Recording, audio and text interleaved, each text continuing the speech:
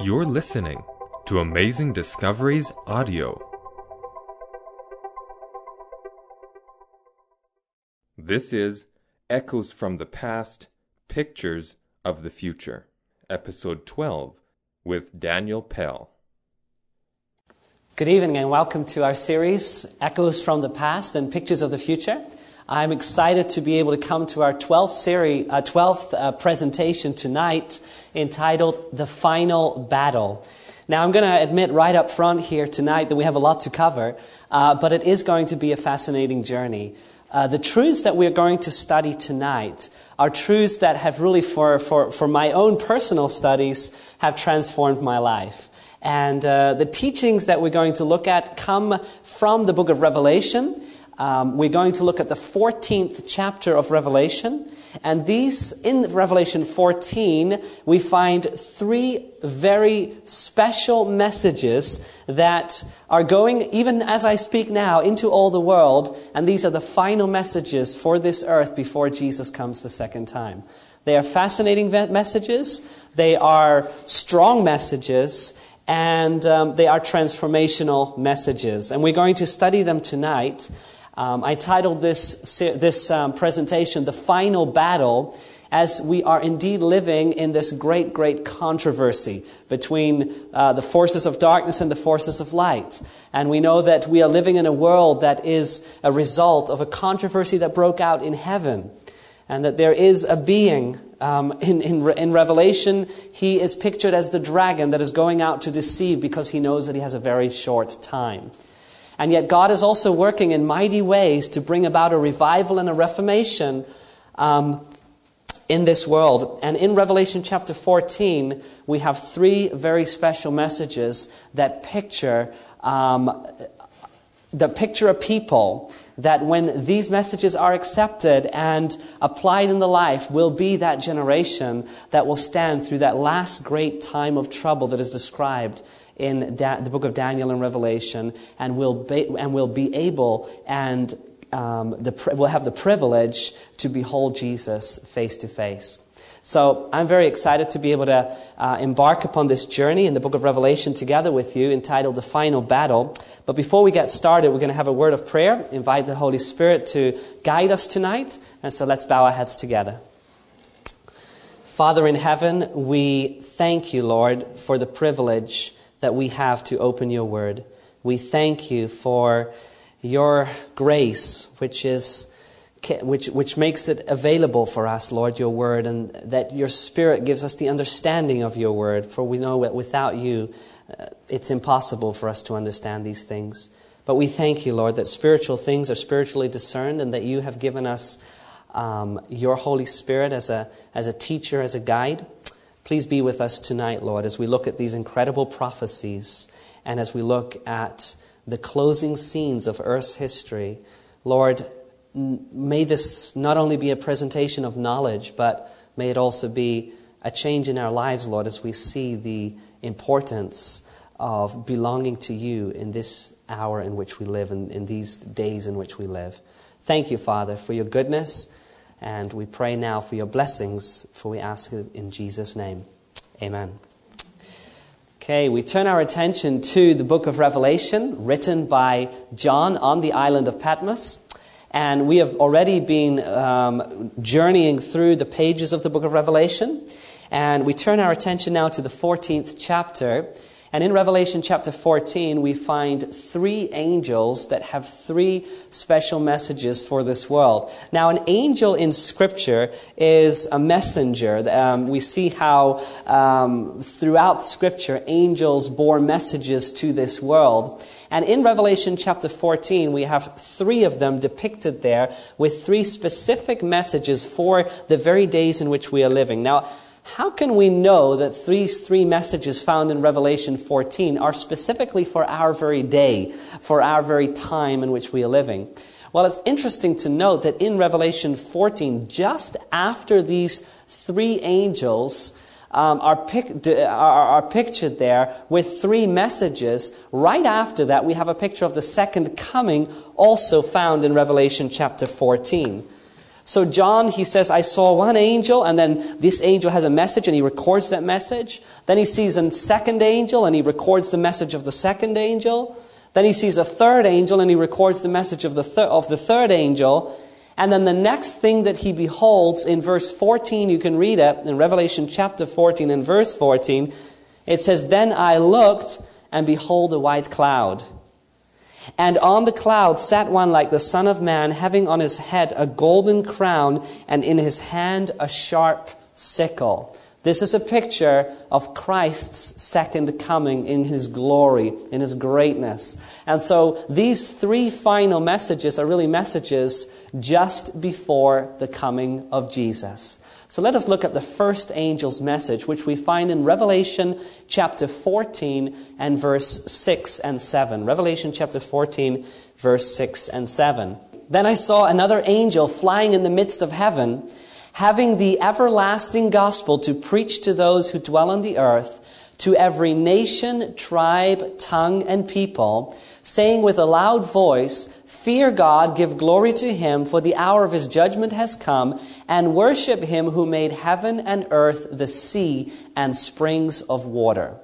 So the first message is seen by John. It is heard by John, and he describes it as an angel. And the message of the angel is a very easy to understand message, and yet at the same time a very profound message. The message of the angel is that the gospel, and not just any gospel, but the everlasting gospel, is to be preached, and not just to one nation or one corner of the earth, but to all people, all tribes, all nations, all tongues, all people.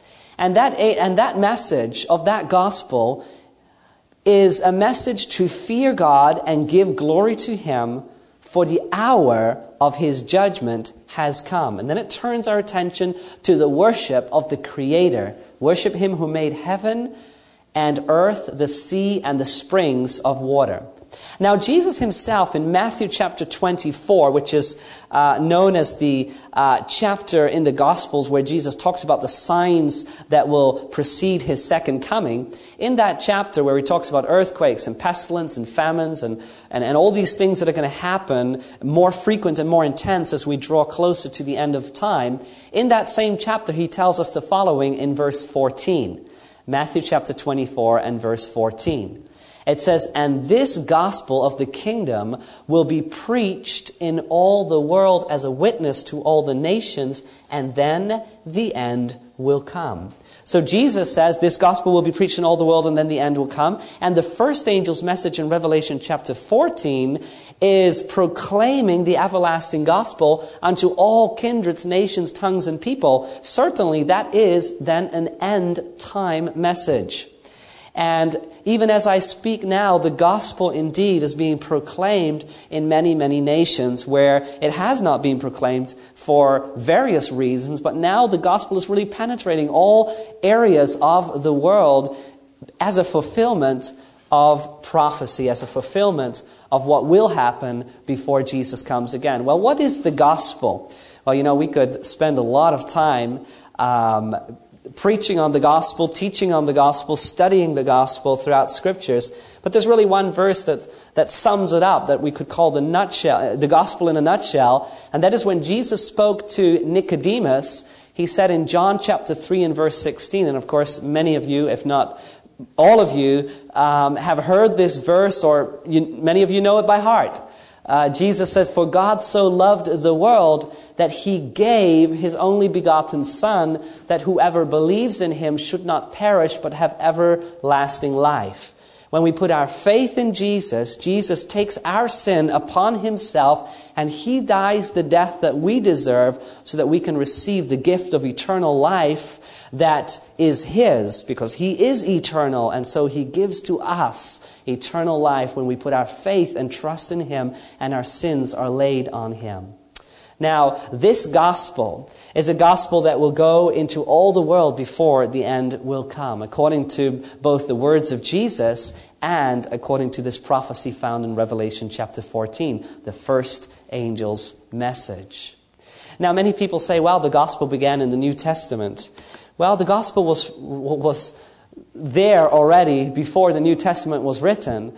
The gospel is really the promise of God to man, the promise that the Messiah would come, and that already was given at the moment that mankind sinned. When they sinned and God came into the garden, and already right there the promise was given for a Messiah to come, a one that would come, the promised seed that would crush the head of the serpent. The language there is very symbolic, but it points forward to the coming Messiah, the promised one. So Revelation chapter 14, verse 6 and 7 introduces us first and foremost here to the everlasting gospel that will be preached in all the world. But that's not the only thing that we read about in this message. There's more in this message.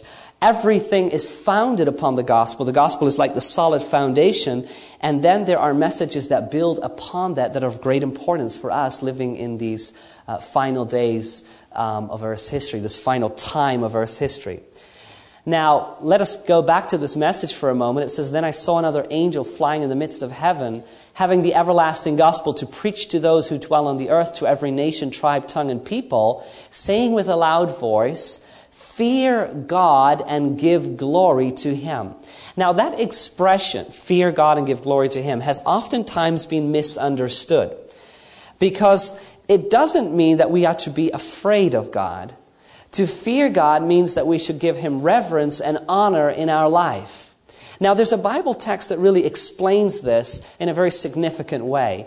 If we go back to the Old Testament, to the book of Exodus, when Moses brought out the people of Israel out of the bondage of Egypt and he led them to Mount Sinai, as he came to Mount Sinai where the 10 Commandments were given to him and to the people, there was this great manifestation of God on that mountain. The mountain was smoking and there was lightning and the voice of God was heard, and the people were actually very afraid. And Moses addresses the people and he says to them in Exodus chapter 20 and verse 18 and 20, just after the 10 Commandments have been given, take notice of the words of Moses to the people. It says, "Now all the people witnessed the thunderings and the lightning flashes, the sound of the trumpet and the mountain smoking. And when the people saw it, they were trembled and stood afar off. Then they said to Moses, 'You speak with us, and we will hear. But let not God speak with us, lest we die.' And Moses said to the people, 'Do not fear. For God has come to test you, and that His fear may be before you, so that you may not sin.'"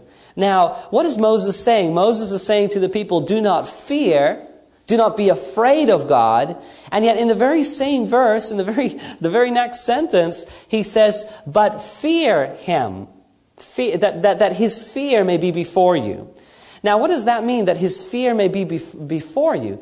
That you may give Him honor and reverence, that you may worship Him, and yet that worship is not to be based on being afraid, because God really wants to come close. He wants that intimate relationship with man, and yet we are to give Him honor because He is a King of kings and Lord of lords. He is the creator of heaven and earth.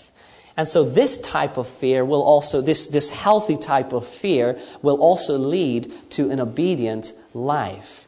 Because right there on that mountain, there at Exodus, there in the Exodus story on Mount Sinai, the people received the 10 Commandments of God. And those 10 Commandments were really something that man was to honor and reverence and understand that this was God's words to them for them to live a life that would be secured from sin, a life that would set them aside as a people and make them a special people that could shine out with that light to other nations around them. And so the fear God, the type of fear that we are to have is not to be afraid of God, but to give Him honor and to give Him glory and to worship Him and to live obedient lives. And that we cannot do in our own strength, but empowered by God, He has promised that He will help us to conquer sin in our lives. And the new covenant that He wants to establish with us is that He wants to write His law in our hearts and in our minds. Listen to the covenant that God wants to establish with each one of us. And this is taken from Hebrews chapter 10, verse 16 and 17. The Bible says, "This is the covenant that I will make with them after those days, says the Lord. I will put my laws into their hearts, and in their minds I will write them." Then he adds, "Their sins and their lawless deeds I will remember no more." Now, isn't that a powerful covenant that God wants to make with us? He wants to write his law in our hearts and in our minds. Not only did God write the commandments in stone, but the greater promise is that part of the covenant, and this is the new covenant, he wants to write his commandments in our hearts and in our minds. So it's not we that produce that obedience, but it's Christ that does it in us. And he wants to lead us into obedience so that we can be a people that can put his character on display, that can shine forth the glory of the gospel to those in darkness. And this is God's plan for each and every human being. From the very beginning, God wanted his image to be seen in man. God said, "Let us make man in our image." And yet that image has been marred by sin. And the plan of the gospel is really the plan of restoration. God wants to restore us and renew us. He's like the potter and we are like the clay. And he takes that clay and he molds it and fashions it and makes it again into his image. And he wants to put his commandments inside of us, in our hearts, in our minds. In John chapter 14 and verse 15, Jesus says, "If you love me, keep my commandments." The commandments are really like a mirror in many ways. You know, you look into the mirror, and the mirror will reveal you in many ways. If you have been working on your car or you've been working in the garden, and at the end of the day you walk inside and you look into your mirror, that will reveal maybe some of the dirt or some of the oil that is on your face. And you can really do two things. You can be, upset and you can smash the mirror, or you can actually wash your face. You can do away with that filth. Now, really what has happened in Christianity at large in many ways is that we have looked into the mirror of the law, and what we see is not really a pretty picture, because the law reveals our sin, it reveals our shortcomings. And so what some Christians have done is like, well, let's do away with the law. Let's smash the law.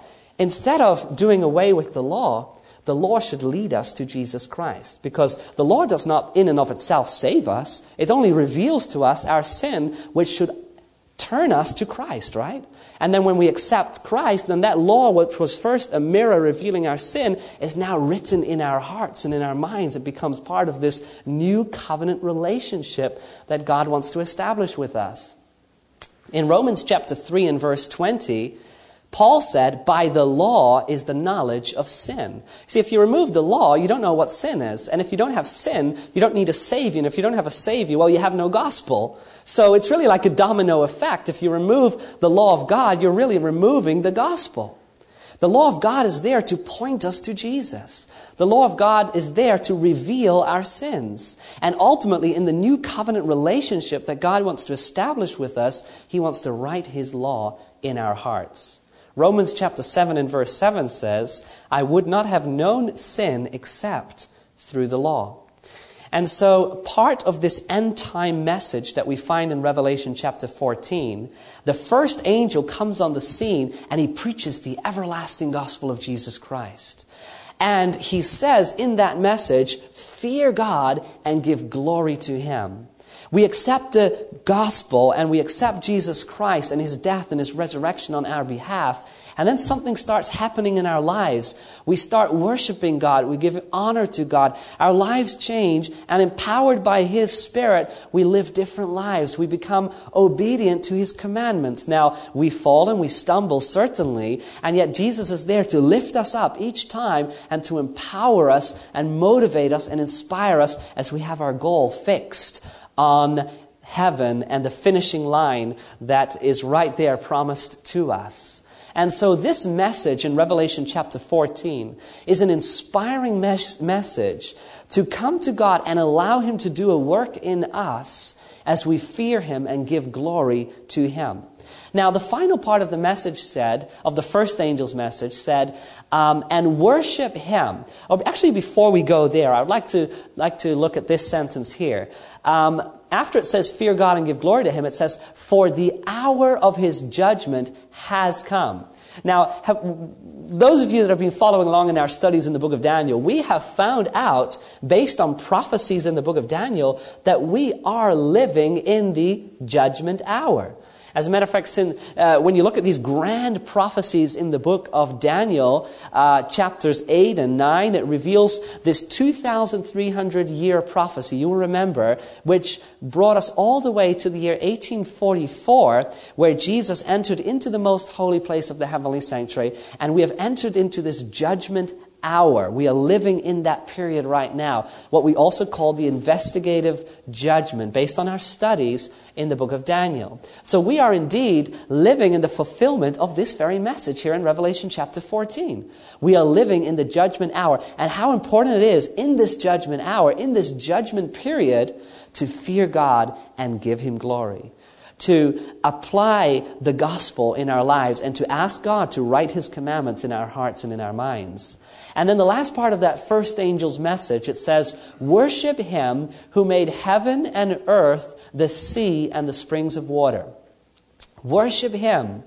And why do we worship him? Because he is the creator. He has created heaven and earth and all things found therein. Now, there is a right way to worship and there's a false way to worship. You go all the way back to the beginning of creation, and just after creation and just after the fall, you have that incredible story of Cain and Abel. You might remember the story. Cain, he brings his fruit as a sacrifice to God, and God cannot accept that sacrifice because it is his own works, the works of Cain. But Abel brings a sacrifice, a lamb, which of course involves blood. There's a life that has been taken, but this is the very type that pointed forward to Jesus being the lamb that would be slain for our sins. And so this is accepted in the sight of God. There's a true way to worship. There's a false way to worship. And so it is today as well. And what happened, of course, there at that scene is, and you might remember the story, that Cain ends up murdering his brother. And so the false worshiper persecutes the true worshiper.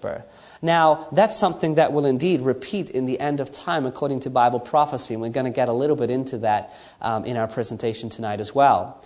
Now, what we see in the book of Revelation is in chapter 13 of the book of Revelation, we have this scene of a beast coming up out of the sea. And we've already studied this power that is revealed there in Revelation chapter 13 as the papacy, the papal church that is identified there in Bible prophecy. And we used a lot of identification marks to pinpoint this system that is revealed there in Revelation 13. As a matter of fact, there's a long line of reformers and Bible students throughout the ages that have carefully studied the books of Daniel and Revelation and been able to pinpoint to this system, this corrupt apostate church, as being the fulfillment of this power revealed in Revelation 13.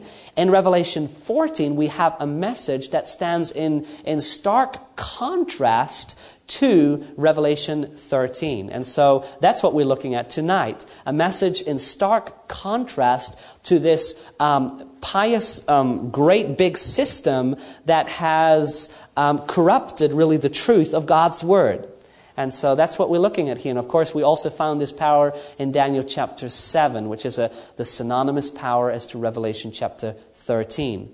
According to Daniel chapter 7, and this is a little bit of review for those that have been following this series, in Daniel chapter 7 and verse 25, it talked about this little horn power, which is really synonymous to the beast power in Revelation chapter 13, this antichrist power of Scripture, and it gives us an characteristic or an identification mark of what this power would do.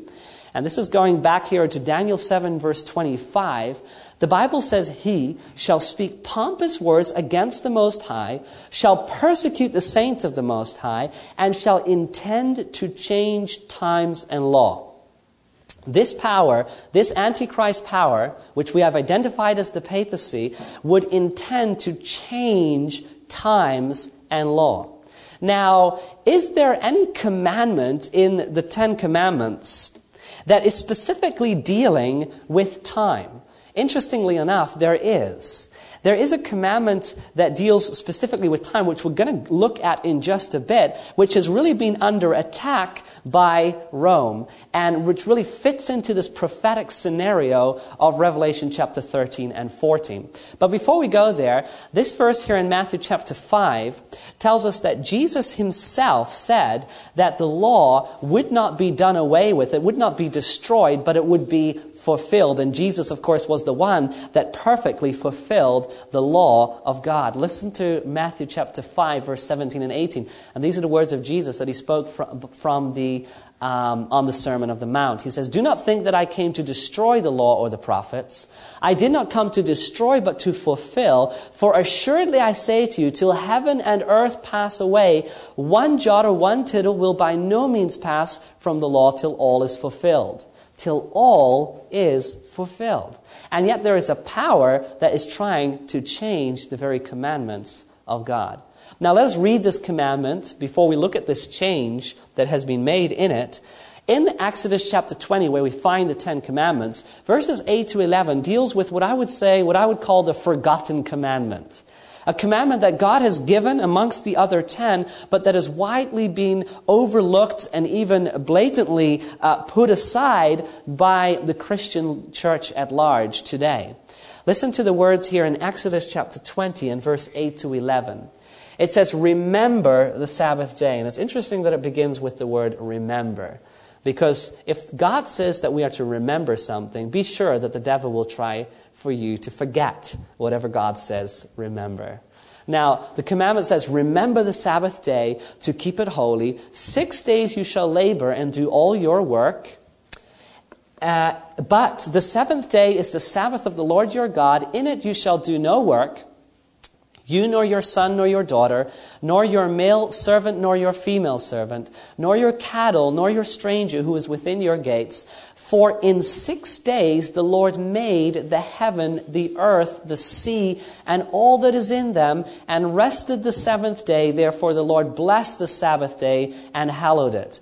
Now the language there is very similar, if you take note, to the first angel's message. Because in the first angel's message, the angel said, "Fear God, give glory to him, for the hour of his judgment has come, and worship him who made heaven and earth and the sea and the fountains therein." So the focus of the first angel's message is worshiping God because he made heaven and earth. The commandment on the Sabbath is reiterating the fact that God is the creator. In 6 days, he made the heavens and the earth, the sea and all that is in them. Very familiar language. And therefore he blessed the Sabbath day and hallowed it. Now some people say, well, Sabbath commandment, that was for the Jews. Sabbath commandment, we by the way find all the way back in creation.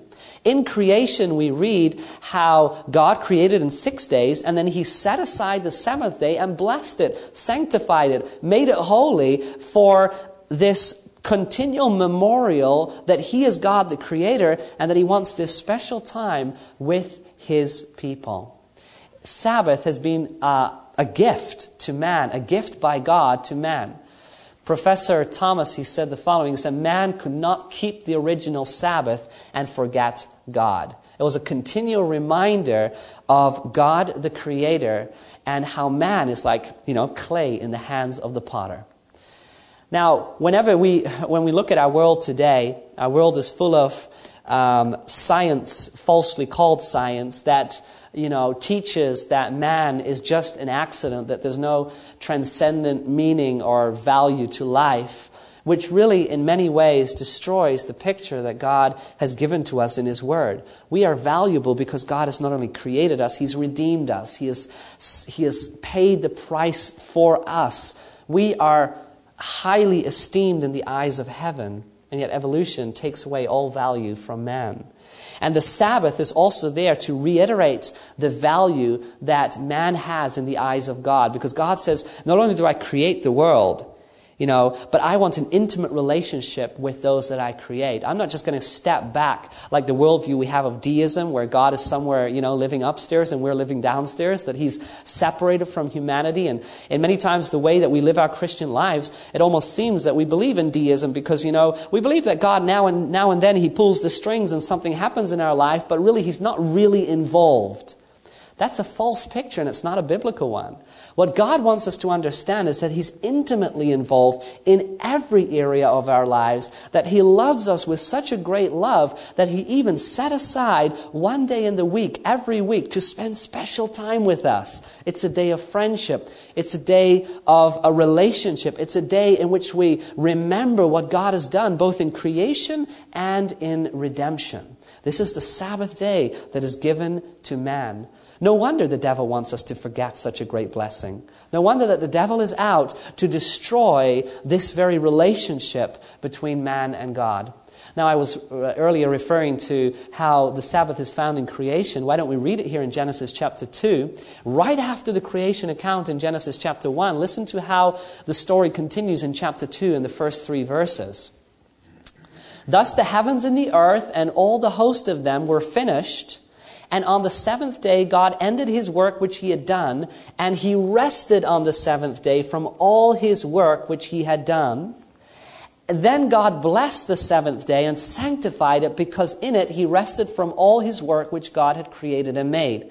God creates beautifully, he creates all, and then on the sixth day he has the crownship of his creation, which is man.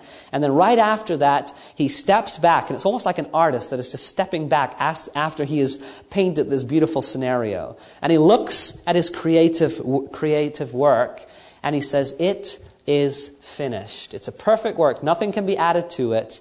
And then he blesses the seventh day, and that is the memorial of creation. It's a carved out time. It's like God has carved out 24 hours every week in time that he says, this is between me and man. This is between us. And this is a memorial of creation. This is the gift of the Sabbath, the gift that we find also in the Ten Commandments, the Sabbath commandment. Now, according to Bible prophecy, there is a power at work here on earth, and has been at work here on earth, to cause people to forget the very commandment that begins with the word remember. This Antichrist power that we have already exposed in various presentations here is the very power that it is predicted of in Daniel chapter 7 verse 25, that he would intend to change times and laws. And there's really only one law in God's commandments that specifically deals with time, and that is the Sabbath commandment. And truly the Sabbath commandment has been under attack. Now, how did God, or we should ask the question, which day is the Sabbath day, and how has this power attempted to change that day that God has set aside? Well, the Bible first and foremost reveals which day is the Sabbath day, or the seventh day Sabbath, because in the commandment, in creation, it talks about the seventh day. Well, let's take a look at Luke chapter 23 and a story that reveals to us which day is the Sabbath day. Luke chapter 23, verse 54 and 56 talks about the crucifixion and the death of Jesus. And I want you to take notice of the succession of days that it's talking about here. Luke chapter 23, beginning in verse 54. That day was the preparation, and this is talking about the day that Christ was crucified.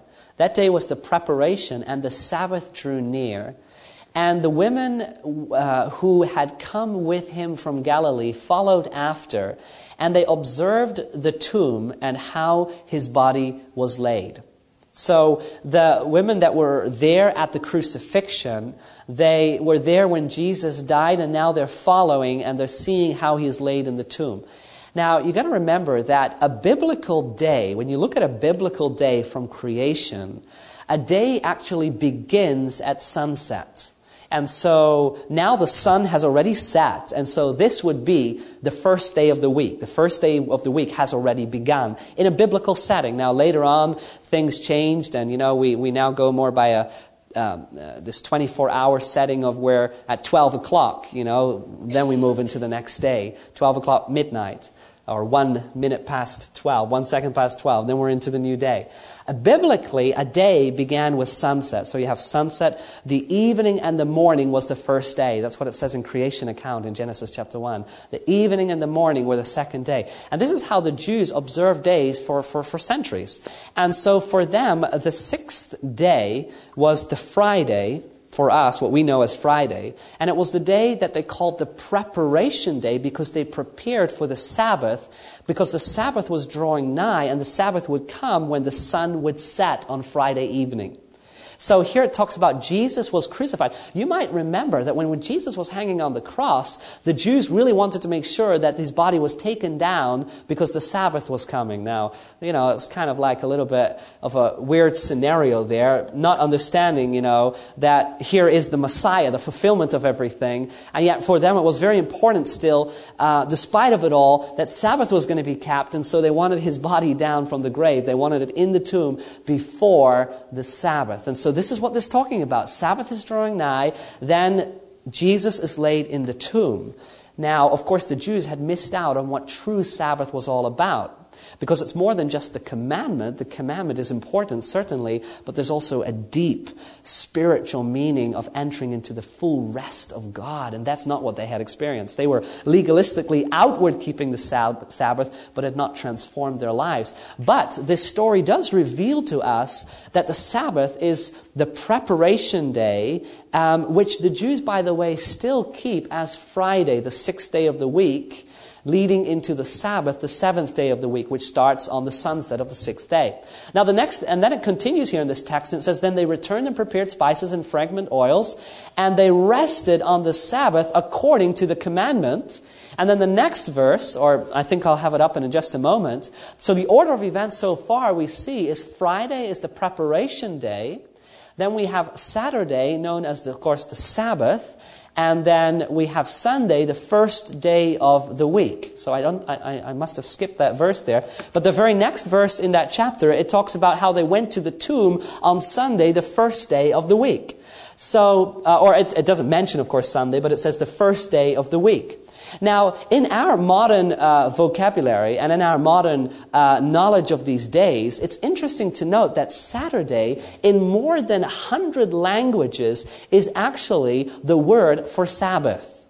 So you have more than 100 languages in the world where you ask a person, what is the seventh day? And they will, the name that we use, Saturday, is actually meaning Sabbath. Like, you have Spanish, it's, I think, sábado, which means Sabbath.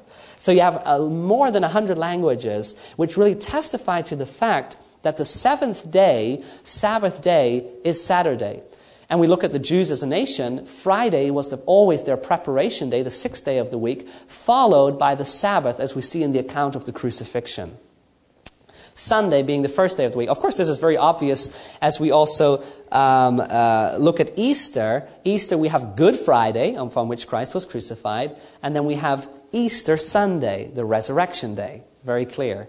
Also dictionary, seventh day is Saturday, the seventh day of the week. Now, there are calendars, and I don't know how it is here in Canada, I haven't really checked, but over where I live in Europe, there are calendars that will tell you that the seventh day of the week is Sunday, but that's only really a change that is not that very long ago. Actually, I believe it was in the 70s that they changed the calendar from the seventh day being Saturday to the seventh day being Sunday. Now that's significant also in regards to these prophecies that we're looking at. But what was going on here, when we go back to the time that Christianity merged with paganism, when we spoke about this earlier in the days of Constantine as he tried to merge his kingdom together, a lot of paganistic rites were coming into Christianity. And church history, this is a quote taken from this book on church history. It says, Christianity became an established religion in the Roman Empire and took the place of paganism. Christianity as it existed in the Dark Ages might be termed baptized paganism. And then it goes on here, and this is an interesting quote here. Constantine, in the year 321 AD, he passed a decree, and listen to this decree that he passed. He says, on the venerable day of the sun, let the magistrates and people residing in cities rest, and let all the workshops be closed. So what is going on in the days of Constantine? He is merging his empire together, many Christians, many pagans. He becomes a Christian himself, which was really a political move. And as he's bringing these things together, to accommodate for the pagans, he makes now the worship, he moves it from being the seventh day upon which the Jews were worshiping, and he's really trying to distance himself from the Jewish sect at that time. And now he institutes the day of worship as being on Sunday, which was really very pleasing for the pagans, by the way, because they were worshiping the sun for centuries. And now they could worship on Sunday. Very fascinating history. Constantine was really the originator of it, but the Church of Rome was really the one that enforced it. And exactly what we see in the prophecy, the Antichrist would do what? Would try to, or would attempt, says, to change times and laws. This is taken from Bible Encyclopedia, page 561. It says, Sabbath, a Hebrew word signifying rest. Sunday was a name given by the heathens to the first day of the week because it was the day on which they worshipped the sun.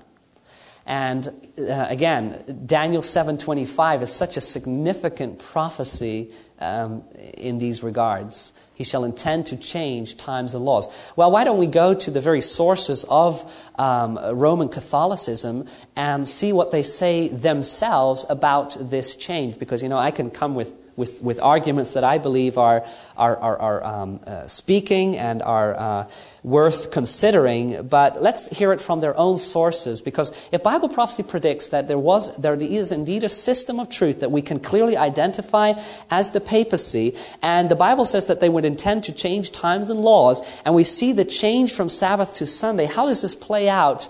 How has this played out in history, and what does Catholicism say about this themselves? Well, let's take a look here.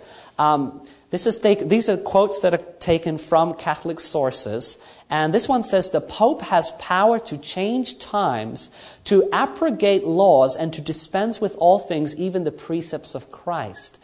See, this church is not very... they're very bold as to declare the power that the church holds here on earth. They have power to change times. These are their own words. Cardinal James Gibbons, he wrote a book entitled The Faith of Our Fathers. And listen to what he writes in this book on page 561. He says, you may read the Bible from Genesis to Revelation, and you will not find a single line authorizing the sanctification of Sunday. Now, I completely agree with what he's writing there. Listen to how he continues. The Scriptures enforce the religious observance of Saturday. Wow, that's very true. He's stating a true fact there. There is indeed, from Genesis to Revelation, no significant or no teaching altogether that really enforced the religious observance of Sunday. Well, why does he make that statement? He makes that statement because the church, according to Rome, has the authority to change it. So they don't have to really find their way in Scripture to make it work. They can just say, well, the church has the authority to change it. That's the church. The church is above the Bible.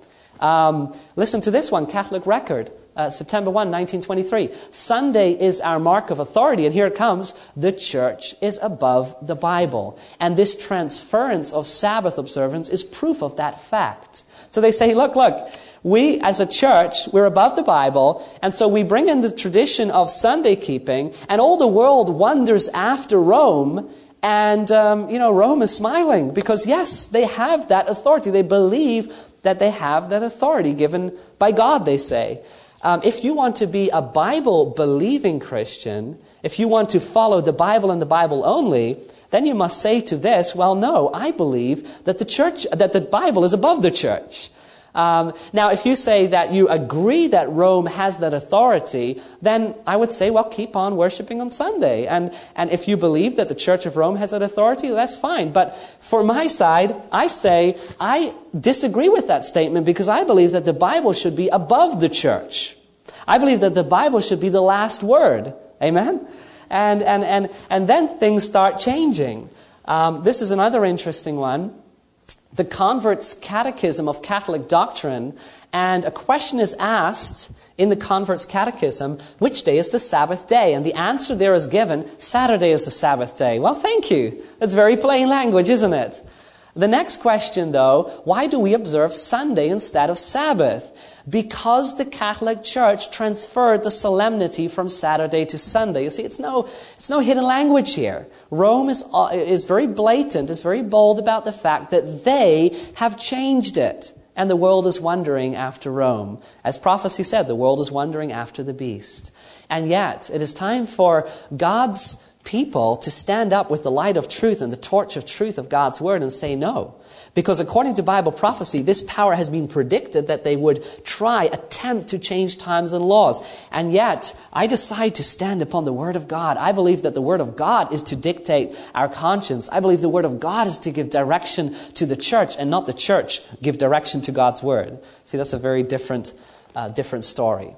The Catholic World March 1994 says the Son was a foremost God with heathendom. There is in truth something royal, kingly about the Son, making it a fit emblem of Jesus, the Son of Righteousness. Hence the church in these countries would seem to have said, keep that old pagan name, it shall remain consecrated and sanctified. So they wanted to merge the two together, paganism and Christianity, and the result was really an amalgamation of the two. And what we see in the Roman Catholic Church and in the Greek Orthodox Church and many of these churches and even a lot of Protestant churches today that are turning back to Rome, we are seeing the traditions of paganism clearly on display. And one of the most boldest changes that has been made is in God's very law, where the fourth commandment has been changed and the Sabbath has become the day of the memorial of the resurrection, they say. Well, there's no such thing in Scripture that authorizes that change, but Rome says, well, we did it. We did it. And it's our decision what we decide to worship and who we decide to follow. I didn't read the whole quote here. It says in the end here, and thus the pagan Sunday dedicated to Balder became the Christian Sunday sacred to Jesus. So you see how that, first they were worshiping their heathen gods, and now that it becomes all Christianized. It's like in the garb of Christianity. God's law is truly being trampled upon in our world. And the first angel's message is a clear call back to obedience. It says, worship God who made heaven and earth. Fear God and give Him glory. At such a time as this, we need many that will stand up and say, yes, Lord, write your commandments in my heart. Revelation 22 verse 14 says, blessed are those who do His commandments, that they may have right to the tree of life and may enter through the gates into the city. My friends, it's more than just a day. It really has to do with who we are loyal to. Who do we want to follow? You know, and if God sets aside the seventh day, and man says, well, we make it the first day of the week. You know, we need to step back and say, who am I going to follow? Who am I going to be loyal to? It's more than just the issue of a day. It's the issue of the heart. And we can decide to belong to Jesus Christ, and His law will be written in our hearts. Now, the first angel's message we've looked at here. I want to look at particularly also the third angel's message tonight. But let us read first the second angel's message, and we're going to deal with this message more in detail tomorrow night, but I do want to read it here shortly. It's basically just one verse. Let me see if I have it here on the screen. That is the right verse, but it's not the right reference. That should be verse 8. Revelation 14 and verse 8. It says, and another angel followed, saying, Babylon is fallen, that great city, because she has made all nations drink of the wine of the wrath of her fornication. That's the second angel's message. The first angel's message comes with a clear call of the everlasting gospel. It says we're living in the judgment hour. It says worship God and fear Him. And then the second angel comes on the scene and says Babylon is fallen. Where the first angel is a call to worship, the second angel is a warning what not to worship. Babylon is fallen, Now, who is that? Who is that Babylon that has fallen? Then it talks about she has made all nations drink of the wine of the wrath of her fornication. Well, you trace the name Babylon, you can trace it all the way back to Genesis, where you might remember the story where shortly after the flood, the nations came together and they built the Tower of Babel. That's where Babylon started. But Babylon you can trace all the way through the story of Scripture. And then in the book of Revelation, the name Babylon is employed to describe this false system of worship which is characterized by a harlot woman. And this is all found in Revelation chapter 17. Now, for those of you that were here during our last presentation, you'll remember that we looked at God's true church in Revelation 12, which is also represented by a woman. And so you have two women in Revelation. You have one that is the true bride of Christ, the true people of God, and then you have one that is the corrupted church or the false church. And that is one in Revelation 17. Now, tomorrow in depth, we are going to study that woman in Revelation 17. And so we'll look at what Babylon, spiritual Babylon, represents. So hold on to that one, and we'll come back to that in our next presentation. She is called Mystery Babylon the Great. We'll find out who that is tomorrow. But let us look at the third angel's message here in Revelation 14, which we find from verse 9 to 12. Verse 9 to 12. It says, "Then a third angel followed them, saying, with a loud voice, if anyone worships the beast in his image and receives his mark on his forehead or on his hand, he himself shall also drink of the wine of the wrath of God, which is poured out full strength into the cup of his indignation. He shall be tormented with fire and brimstone in the presence of the holy angels and in the presence of the Lamb. And the smoke of their torment ascends forever and ever. And they have no rest day or night who worship the beast in his image, and whoever receives the mark of his name. Here is the patience of the saints. Here are those who keep the commandments of God and the faith of Jesus." I would go so far to say that I don't believe that there is in any other place in Scripture a stronger message than this one.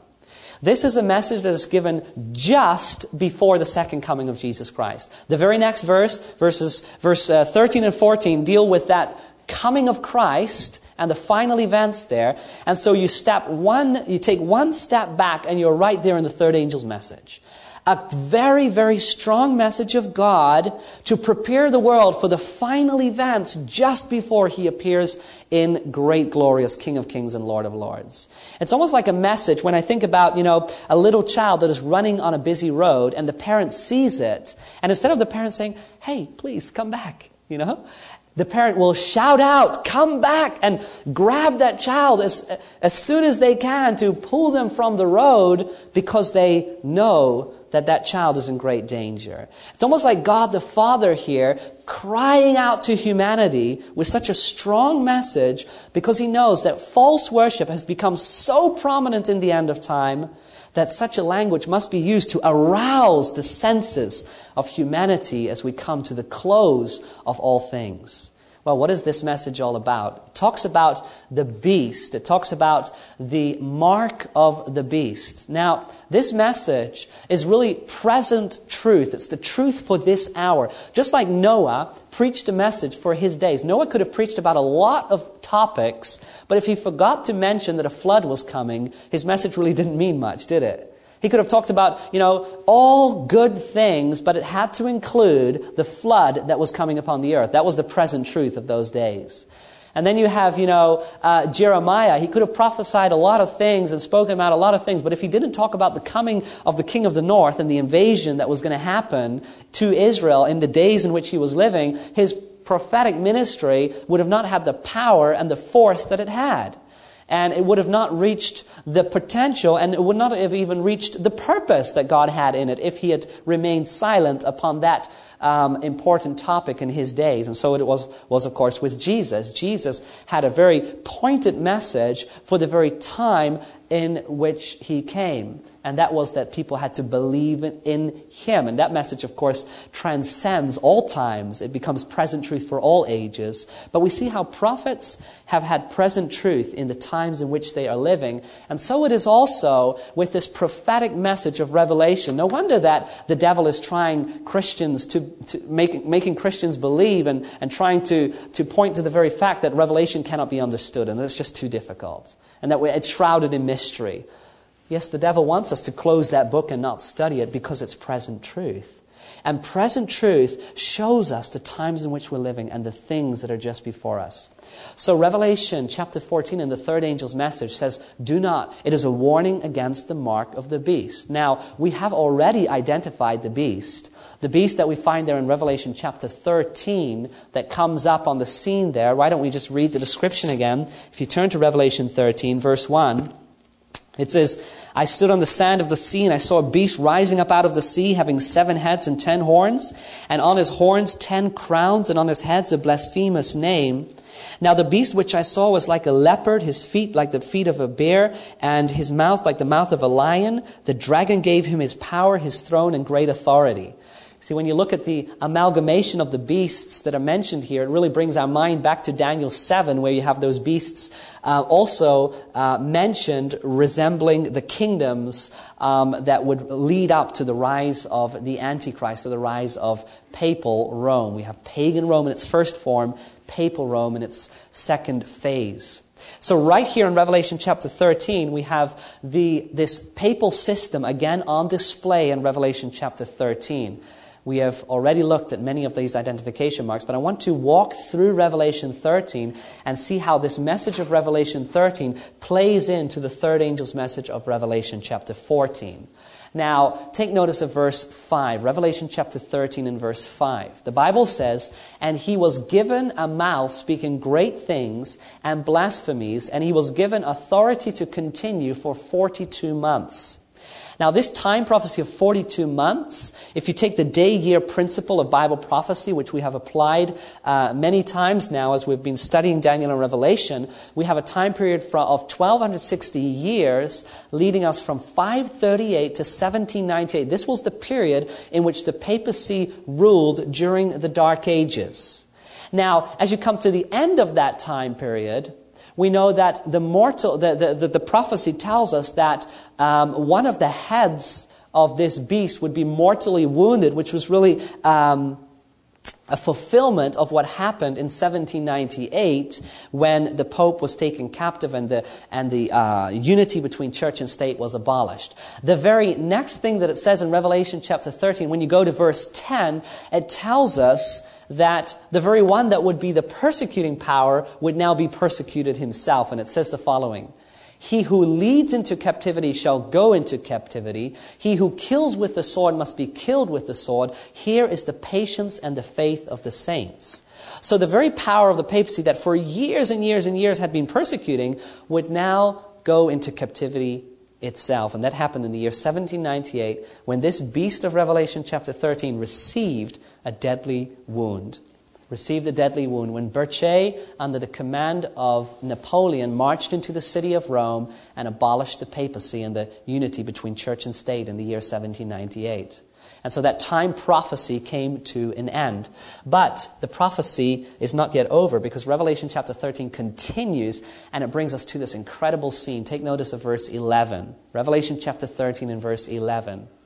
Then I saw another beast coming up out of the earth, and he had 2 horns like a lamb and spoke like a dragon. So another beast comes on the scene after the first beast goes into captivity. I want you to take notice of very important characteristics here, identification marks of what this power is.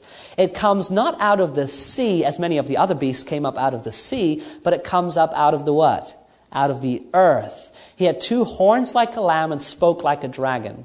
Now, I don't know how this beast exactly looked like, and I don't know how the other beast exactly looked like. These are just, depictions that have been put together to give you a little bit of an idea. But you can hopefully imagine what it must have looked like. A lamb-like beast that comes up out of the earth, has 2 horns, like a lamb, and then it says that, he spoke like a dragon. I don't know if you've ever met a lamb that speaks like a dragon.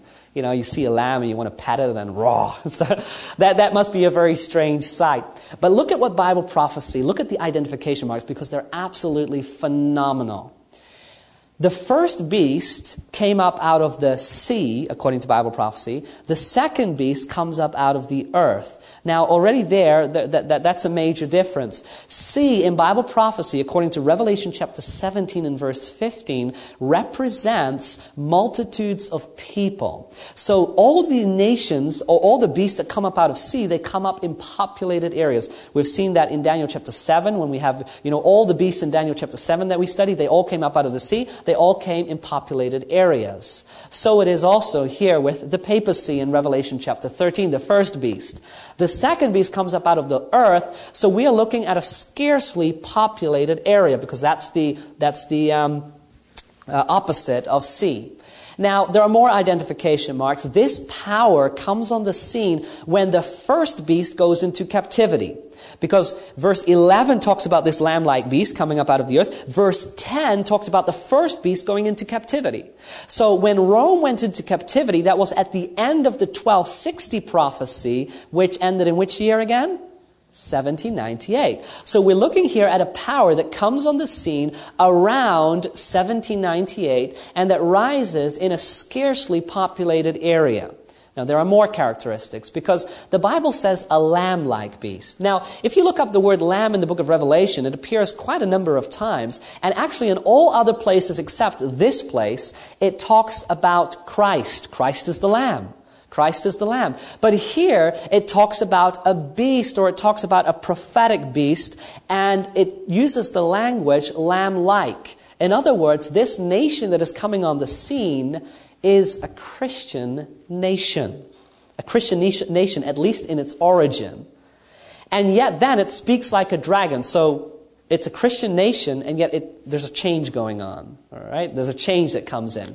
But looking at all these identification marks, a Christian nation rising sometime around 1798 in a scarcely or unpopulated area, there's really only one nation that fits those identification marks, and that's the United States of America. The United States of America rose up around that time. It is a Christian nation, and another identification mark is that the first beast had 10 horns, and those horns had crowns, and the papacy was ruling over the 10 kings of Europe in the old world.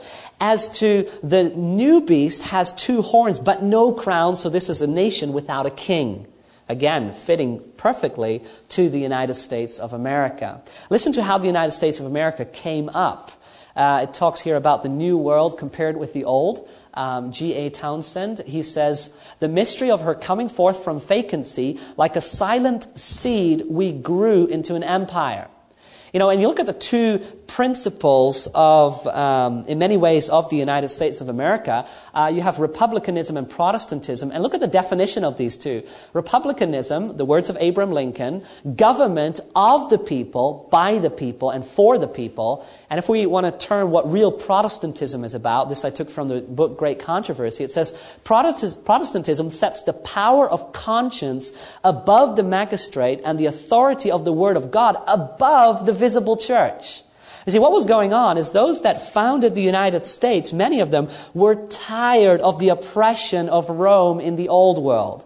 And so when they made those big journeys across the ocean, and they came to the United States of America to found a new nation, they said, hey, let's make one thing very certain here, and that is that the authority of the Word of God is above the church. Remember that was the whole problem with papal oppression, is that they said that the church is above the Bible. And so these are really the foundations upon which the United States was founded on in its beginning years and in its development as a nation.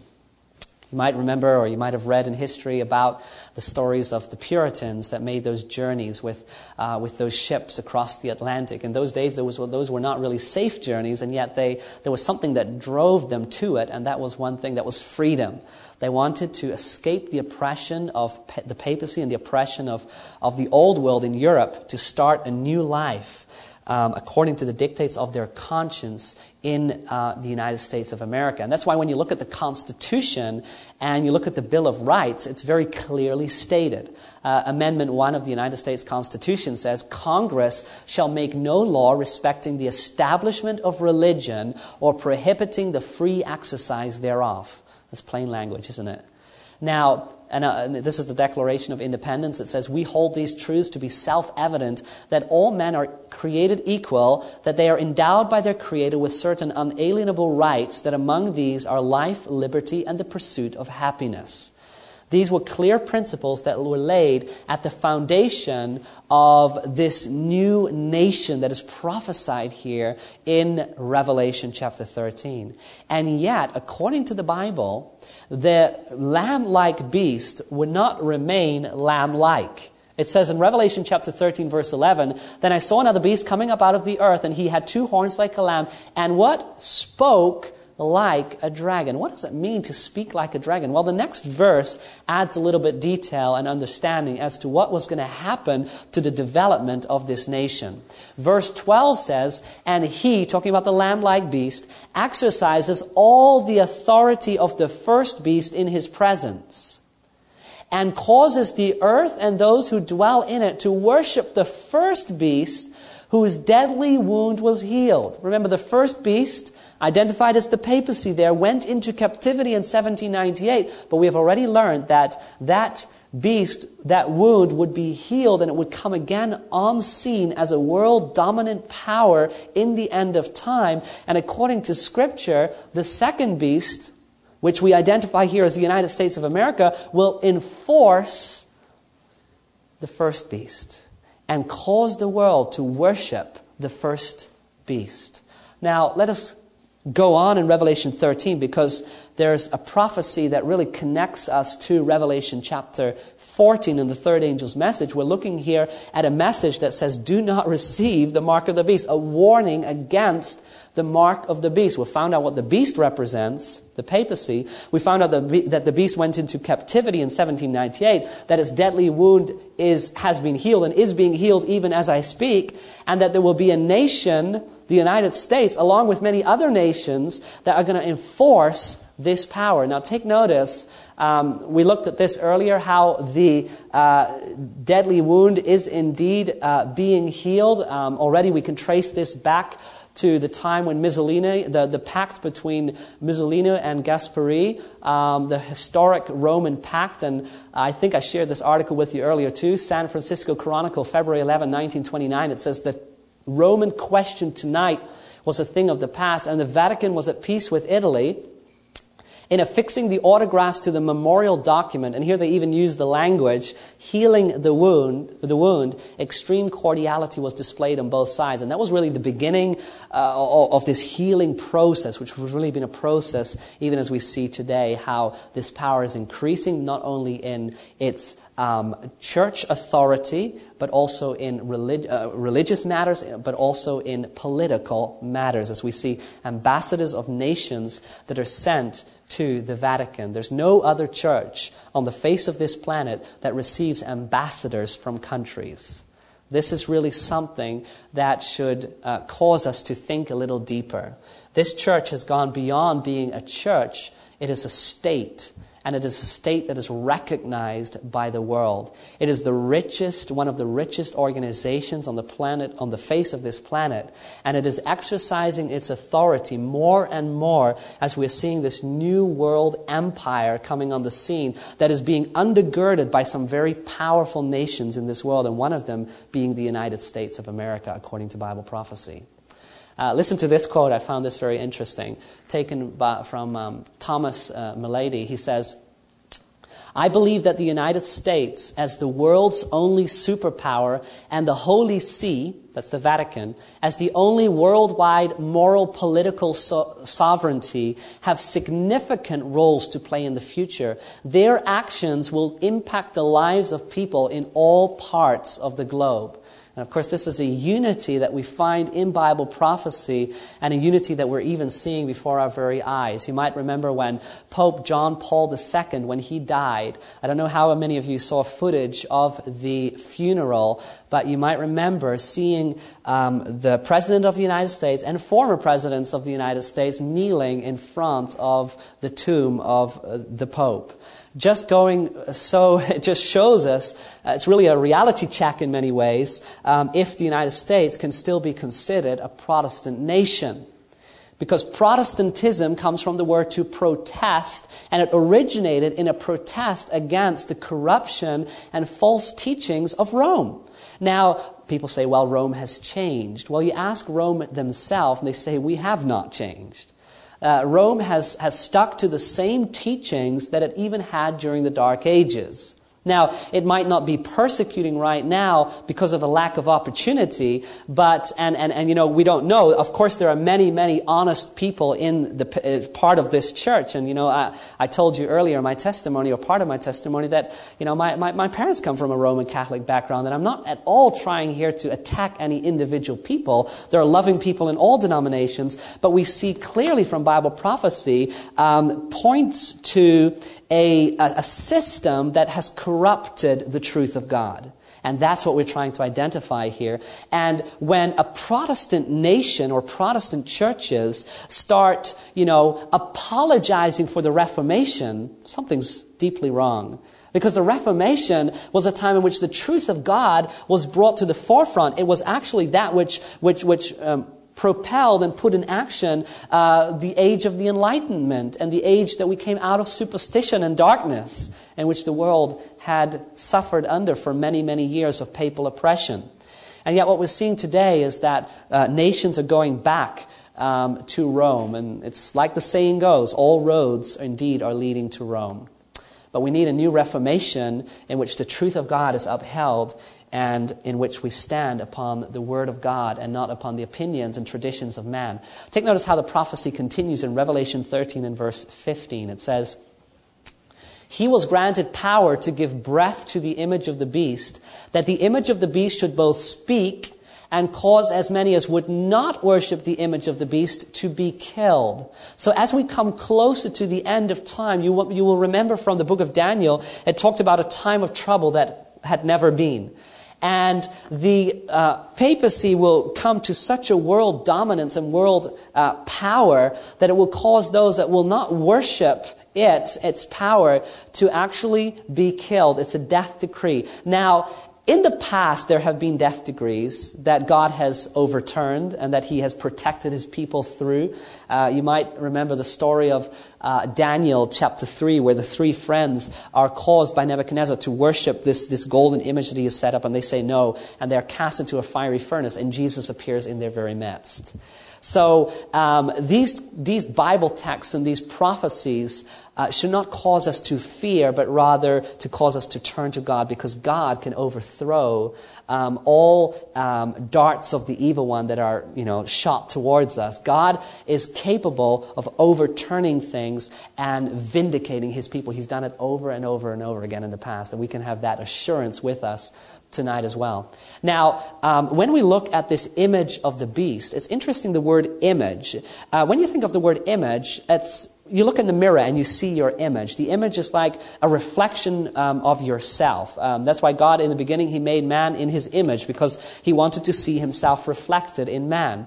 Sometimes we say, when you see a father and a child looks very much like their father, you say he's a split image. It's like an image, but it's not the real, it's really an image. When you have a little photo that you show me of your daughter or your son, it's an image of your daughter and son. It's not your son or daughter in and of itself. That's what an image is. Now, the prophecy says that there will be made an image of the beast. Now, an image is some picture of what has been. Now, when you look at what has been in the past and what the beast has done in the past, that kind of picture is going to be a similar picture as what we're going to behold in the future. It's like what we've been doing in the series all along. Echoes from the past, pictures of the future. Now, what is that scenario of the past that is the image that is going to help us to understand what's going to happen in the near future? That is the unity between church and state, because that's really what it all comes down to. A church can say what it wants to say, and you can decide to obey or not. It doesn't matter if the state is not enforcing what the church says. And so it was in the days of papal oppression in the old world, in Europe, that Constantine enthroned the papacy. He gave power to the papacy. The kings of Europe, Clovis, king of the Franks, and many other kings in Europe, they gave their authority and power to the papacy. And so the papacy as a church now has stately authority, and everyone that disagrees with them he's done. It's a done deal. Now, in the world in which we live now, in this nation, Canada, and where I'm from, in Norway, praise God, the church does not have that stately authority. That's why the United States was a lamb-like beast, because it was founded upon the Christian principle of the separation between church and state. And that's a wonderful principle to found a nation on. A nation should not be founded on anything else. Actually, in that sense, it's far ahead of many nations, even in Europe. And even where I'm from, in Norway, though the church is not persecuting, actually the church and state are still somewhat united. And that's just the way things were done in Europe, all the way back in the Dark Ages. And in many ways, they haven't changed that system. But the United States has a very different government. Now, if in the past this is the image, what caused persecution, the unity of church and state, what do you think it's going to be in the future when the papacy comes to its full recognition in the world? It's again going to be a unity of church and state. According to the Bible in Revelation chapter 13, the United States of America, which is prophesied there, is going to be the nation that was going to be one of the most prominent ones in bringing together this unity again. Well, you might say, well, the United States, isn't that the nation that is mostly, promoting the separation of church and state? Yes, it has been, and to some extent it is still, and yet things are changing rapidly. Things are changing rapidly, even before our very eyes. We talked about that story already. The real question that it comes down to is, who will you worship? Who will you worship? Let's take a look at a couple of questions regarding this prophecy that we've looked at so far. How will this great deception take place? That's the question. How will it take place? In verse 13 to 17, the Bible says, He performs great signs, so that He even makes fire come down from heaven on the earth in the sight of men. And He deceives those who dwell on the earth by those signs which He was granted to do in the sight of the beast, telling those who dwell on the earth to make an image to the beast who was wounded by the sword and lived. He was granted power to give breath to the image of the beast, that the image of the beast should both speak and cause as many as would not worship the image of the beast to be killed. He causes all, both small and great, rich and poor, free and slave, to receive a mark on their right hand or on their foreheads, that no one may buy or sell except one who has the mark of the name of the beast or the number of his name. Hope you took note of the first verses there. What was it that caused the world to worship this beast? It was signs. He would do signs in front of the people. Now, in a world that is basically illiterate when it comes to the Bible, a sign means a lot. You perform a sign, and you see it even in many Christian churches today. You have great popular preachers that are doing signs and miracles and causing thousands and thousands and thousands to follow them, and yet they teach contrary to Scripture. And so what is happening is that, signs in and of themselves are not evidence of conversion. Signs in and of themselves are not evidence that something is truth. The devil can do signs and miracles as well. And he has in the past. And he is doing even today. And we must be very aware that we don't make signs a test of something being authentic or not. The only test of something being authentic is the Word of God. The Word of God is the source upon which we discern, is this right or is this wrong? I test it by going to Scripture to see if something is right or something is wrong. I can't use signs because, signs will be manifest. And according to Bible prophecy, signs will be manifest in the end of time, significant signs that will cause many to be deceived. Don't put your confidence in signs. Put your confidence in Jesus Christ. Put your confidence in His Word and test the spirit of these signs. Now, how do we recognize the distinction between those that worship the beast and those that worship Jesus Christ. How do we recognize the distinction? Well, clearly, the distinction is the matter of the mark of the beast. We already read this verse here. He calls us all, both small and great, rich and poor, free and slave, to receive a mark on their right hand or on their foreheads.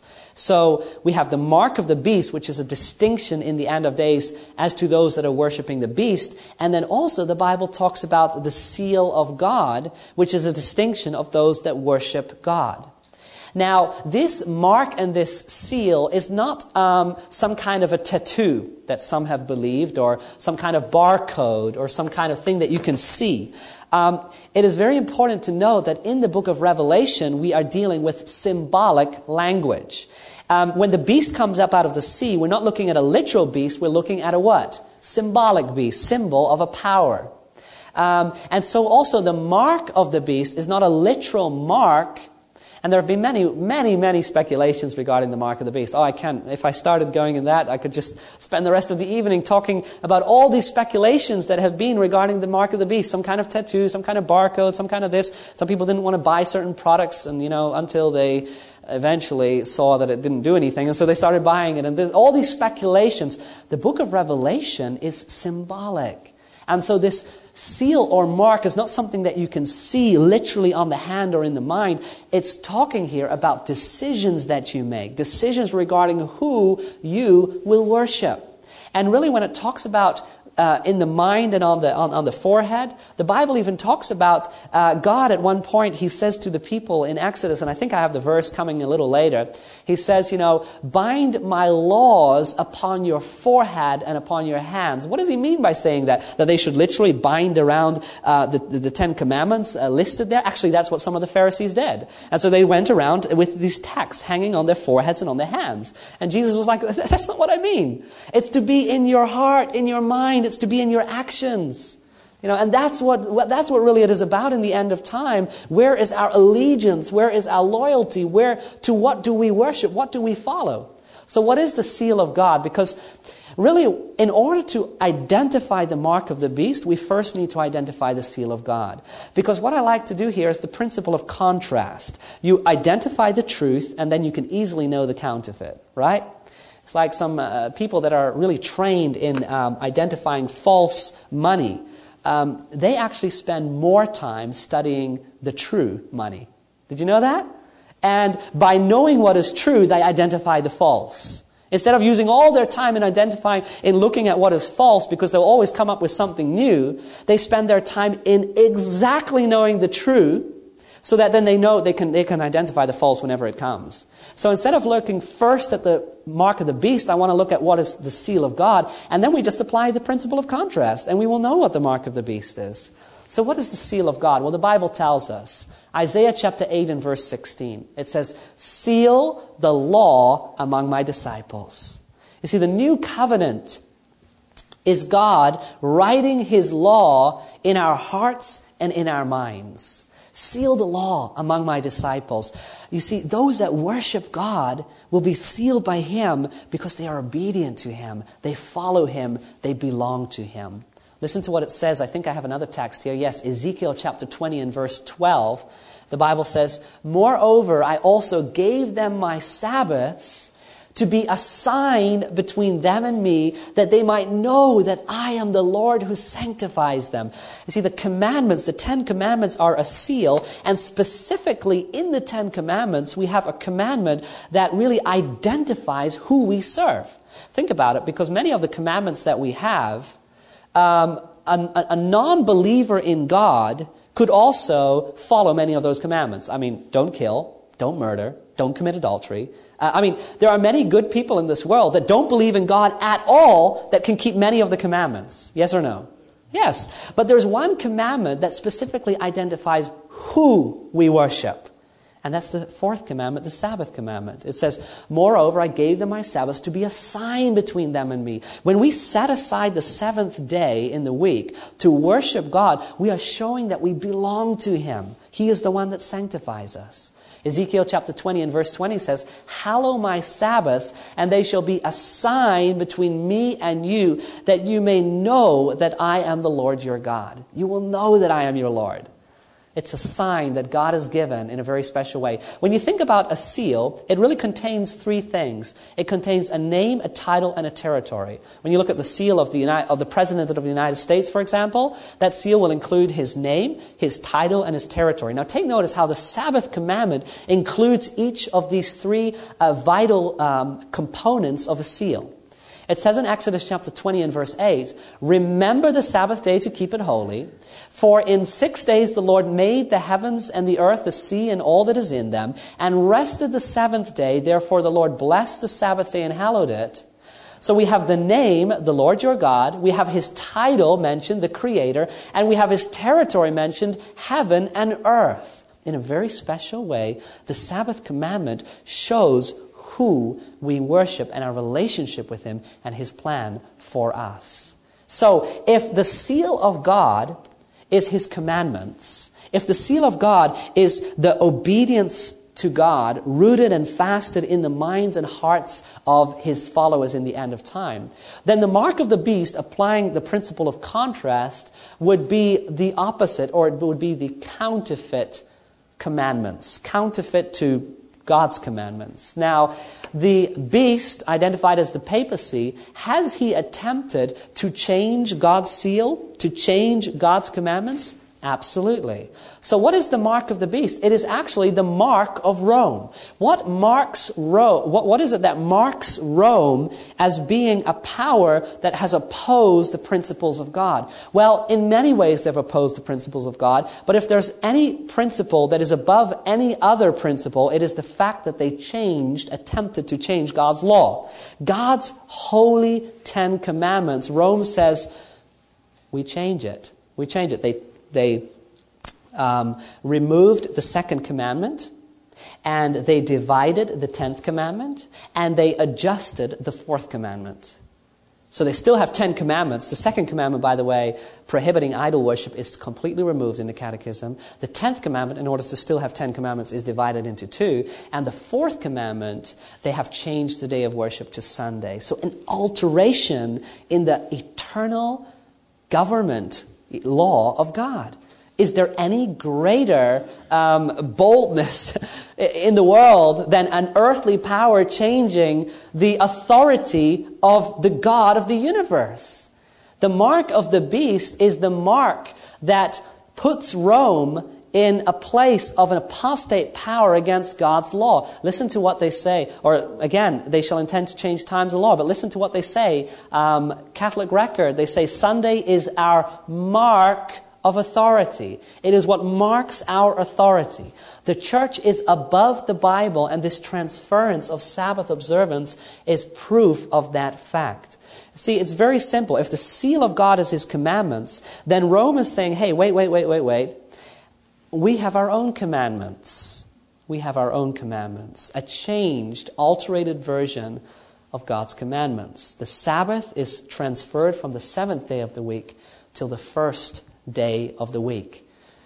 C.F. Thomas in 1895, he says, of course the Catholic Church claims that the change was her act, and the act is a mark of her ecclesiastical power and authority in religious matters.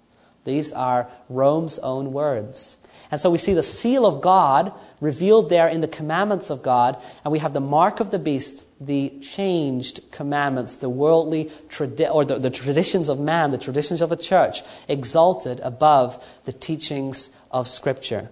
Now you might say, well, does that mean that those that worship on Sunday have the mark of the beast? Well, that's not what I'm saying. What I'm saying here is that at the end of time, there's going to be a significant picture of prophecy that is going to unfold before us, and that is that stately powers are going to start giving their authority to Rome, and Rome is going to dictate what people are going to do, and Rome is going to call for a Sunday worship. And when that becomes an issue on a state level, on a level in which now the church has stately authority, then you and I will have to make a decision. Will we worship on God's holy day, or will we worship on the day that the papacy has now changed, or already has changed, but now enforces? Then the mark of the beast will become a real issue. But of course now, God is calling us already to obedience to the light that we receive. And God wants us already now to experience the blessing of the Sabbath. Because, it's not a duty. It's a blessing. It's a given blessing that the world has forgotten. Remember the Sabbath day. God wants us to remember Him as a creator and to enter into a relationship with Him, not only in the keeping of a 24-hour period once a week, but entering into His rest, because the Sabbath is really a symbol of the rest of God in which we can enter and experience the power of the gospel of God. We want to look at another question here. When will the mark of the beast be enforced? Well, I kind of answered that already. I'm running ahead of myself. When church and state finally unite. When the church and state come together. And according to Bible prophecy, again, the United States is going to be a nation that will spearhead this. And other nations will follow in this new world order as the Roman papacy is exalted to a level in which it will dictate the way and the time people are to worship. Then it will really become an issue of the mark of the beast and the seal of God. This is an interesting statement from Jerry Falwell, which is very prominent in the ecumenical movement of churches. And maybe you've heard about the Christian Coalition, which is really a movement of many churches that are coming together and saying, hey, let's not argue. Let's just come together on a common platform. Sadly enough, that common platform involves coming under Rome and it coming under an altered commandments and not the 10 commandments of Scripture.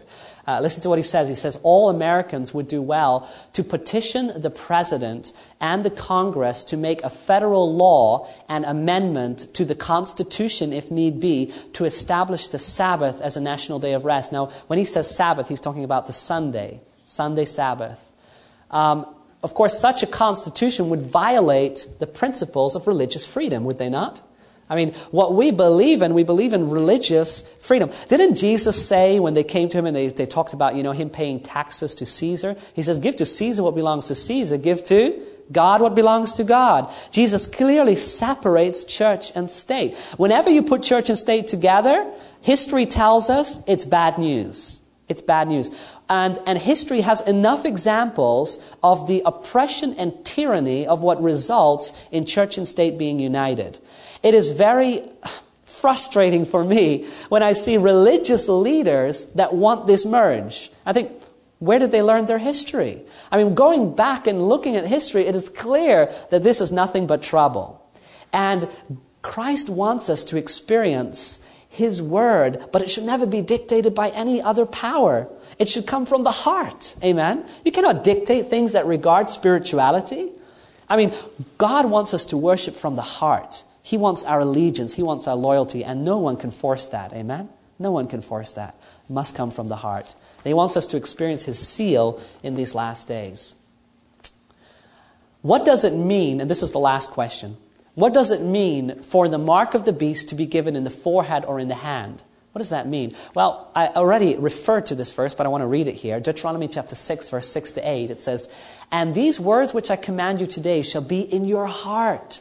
You shall teach them diligently to your children, and shall talk of them when you sit in your house, when you walk by the way, when you lie down, and when you rise up. You shall bind them as a sign on your hand, and they shall be as frontlets between your eyes. In other words, let these words be in your heart, in your mind, in your actions.